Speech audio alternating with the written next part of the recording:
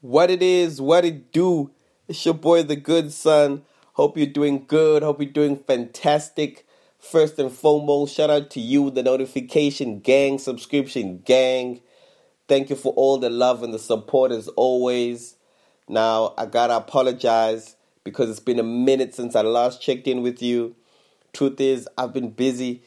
I've been getting too much money, man. I've just been getting too much money, you know. On a more serious note, all jokes aside, it's been a crazy time in the world right now, and I just had to take some time off just to make sure that the family is good, to make sure that I'm good, and by the grace of God, everyone is well on my side, and I can only hope and pray that as you're listening to this, that you are good, and that all your people are good as well. This too shall pass. But yeah, I'm on lockdown. I'm on quarantine. Right now I'm on lockdown at home in Eastern Cape, Epizana, where I was born and I was raised. It's funny because I was born and raised this side, but this is probably the longest time that I've spent by myself. You know, the past 3 weeks, I've never had to spend this much amount of time by myself this side. You know, because I come from a big family, so there'd always be like at least 10 people here. And then there'll be always cousins coming over. There'll always be family functions. Either the people will be coming here or I'll be going somewhere else. So this is kind of like literally the first time I've had to spend this a much amount of time by myself. And pretty much the man of the house, you know. Actually, it's just me and a few of our workers, you know, just who are still helping us out. But yeah, I've just been going through a lot of healing. You know, I've been going through a period of learning as well, which I wasn't really expecting, to be honest. I was just hoping to just be on lockdown and chilling. But a lot of things have been happening this side, and I've just been going through a lot of things that I've just been learning about myself and about my family as well. The place that I grew up here, you know, it's a very cultural-based place, and it was very rural. You know, in 2020, right now it looks good, but I remember when I was growing up, it was very, very rural. We didn't have electricity for the longest time, and I remember I moved to KZN in grade 4 to go study that side with my mom, and we were renting a garage, and that garage felt huge. You know, it felt huge for me at that time. We were renting a garage, we had electricity, and we had running water. So I thought we had it good. And I had a close friend, you know, who I'm still very close friends with right now, my boy D Money, and I'd come back home with him. And, you know, they had a Mercedes, I believe, at that time. Oh, they had a BMW, my bad, at that time. And they also had a PlayStation. And, man, I swear, like, I was so mind blown. You know, I was going through so much culture shock at that time because during the week, I'd be riding in his car, getting dropped off at home, and we'd be playing PlayStation and Game Boy. And during the weekend, I'd come back home to literally the dark ages, you know. I'll be lighting candles and riding horses and all these things. And, you know, it was really, really a culture shock. And I remember, you know, I used to very much dislike coming home because I knew, you know, the life that I was living in KZN. And I'd really... I never voiced it out, but I was mad at my parents. You know, I was really mad that, you know, we were focused on buying land and things, and we were focusing on livestock. We were farming. We were out there in the gardens in the hot sun, and I was really mad. I was like, yo, why can't we catch up? You know, why can't we have electricity? Why can't we have running water?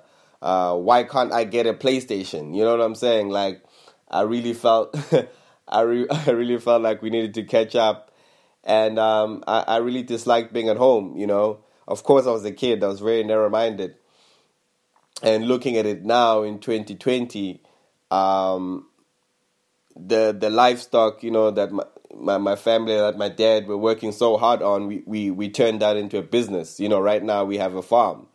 The land that we are buying right now, we are using it to, one of the places we're using it to farm bananas, and I'm distributing those bananas right now to all the local stores, which is business as usual for me right now, even through this dark period right now. And I'm looking at it, and I'm just so grateful to my parents and to my dad as well, just for having that vision. My dad is not a person who has too many words, but is really a man of hard work, and he's a man who wants to make sure that the family is good and wants to provide. And he never really explained a lot to me as a kid, but I could just, the one thing I did learn from him was hard work and preparing for the future. And when I look at it now in 2020, I look at him with a lot of pride and a lot of respect, just for putting his head down and not allowing himself to be swayed by other things, because he was also a learned person. He traveled a lot, but he still saw value in the things of land, and he saw value in the hard work. And right now, as much as we're on lockdown and there's so many things that are happening in our economy, we are able to still be financially stable as a family. And we have our own fields and food that we've of course farming and planting, and that's keeping us very much alive right now. And it's just given me a new appreciation of loving yourself, and not being ashamed of who you are and where you come from as well, because it's so easy to be ashamed of who you are and where you come from, especially when you put yourself in other people's shoes, and when you idolize other people's lives. You tend to not give yourself value, or give the place you come from value, which is what happened to me. Because that did not only affect me then in grade 4 when I was a kid, it became something that I grew up feeling and thinking. But now, in my later years, as I'm becoming more of an adult, I'm really learning to appreciate where I come from and who I am. And it just made me realize that it takes too much energy, and it takes away a lot of strength for you to hate where you start off, and it's really not fair to yourself to do that to yourself, because none of us can control where we start off. Whether you start off in a poor family, whether you start off handicapped, whether you start off sick, whether you start off rich, it's up to no one's control where you are born.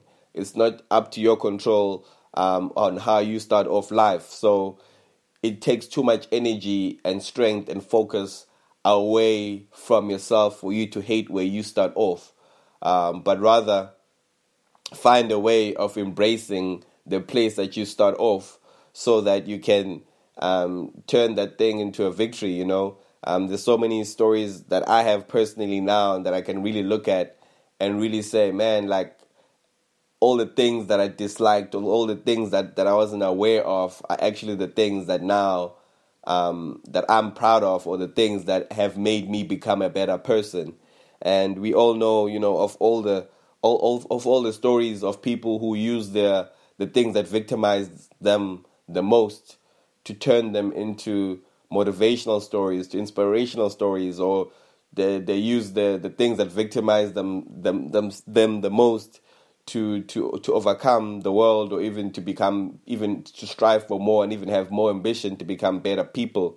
And I think that just starts off with embracing who you are and loving yourself and loving where you come from as well. So yeah, man, I'm just here on lockdown. I'm just learning these things. I'm just appreciating life.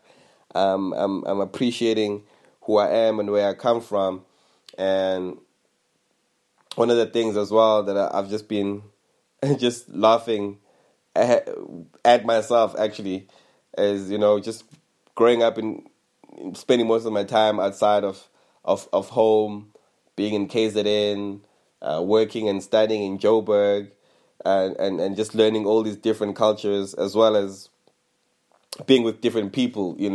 I've also just been learning a lot about love, because there was always a joke at home that since I never really spent a lot of time at home, that I'd probably marry like a white girl or a girl that's like very much outside of our culture, because I really spend time at home. Then it was always like a running joke that I'll probably get married to like a white person or something, which kind of almost happened, but that's a story for another day. So I was never really arrogant about that, but because I never really spent too much time at home, I never really had a girlfriend or a love interest this side. And and it's only in this period that I'm actually I'm realizing that there's a lot of beautiful people this side as well, and not that I was really looking down on anyone, but I think because I was always looking forward, and I was always relating to people in the city, I never really had time to relate to even the women this side. But now that I've had time to, more time to spend this side, I'm really learning to appreciate people in a different way, because as a guy, we focus a lot on looks and appearance. And I did that, of course, subconsciously and consciously a lot with some of the women this side as well. And, now that I'm looking at some of my friends who are this side, who are married and have beautiful families, I've really learned that you should love whoever you want to love, and that you should not focus on looks, because after a few weeks, months, even years, people will stop judging you for how your person looks like, and they'll actually start being envious and jealous of your happiness, because especially right now in this period of lockdown, there are people who are really starting to feel lonely. Now the loneliness is starting to catch up, because you can't be booty calling, you know what I'm saying? You can't be going to clubs, you can't be meeting new people. A lot of people, loneliness is starting to set in now, and they're also starting just to realize true partnership and true companionship as well. And, I'm not there yet. I've got my own personal reasons of being single right now, but I've just been learning that as well, that there's really a lot of deeper things that a person wasn't really thinking about a few years and even a few months ago, that actually love grows. Love really grows, and sometimes it takes weeks, months, and years to truly begin to appreciate to appreciate love and appreciate that unionship. And looks are so. A friend of mine actually shared this to me while I was having this conversation with him. He said that looks count first, but what is inside matters the most. And I've just been learning that as well right now. That actually, having somebody who's a friend, having somebody that you can trust, having somebody that you can really build a future with, is more important than having somebody that you can look good with on the gram. Because at the end of the day, what everyone is jealous of is happiness. Regardless of the looks can make our heads turn, but happiness is what will make people really jealous and envious as well. So I've been learning that about love as well, and companionship. But otherwise, I'm just checking in. Like I said, I hope everyone is good. Hope everyone's fam is doing well. Otherwise, I'll check in with everyone soon. Please take care. Please stay prayerful. Please stay inside as well. Take care of yourself. Otherwise, it's your boy, the good son. I hope you're good. Much love. Peace.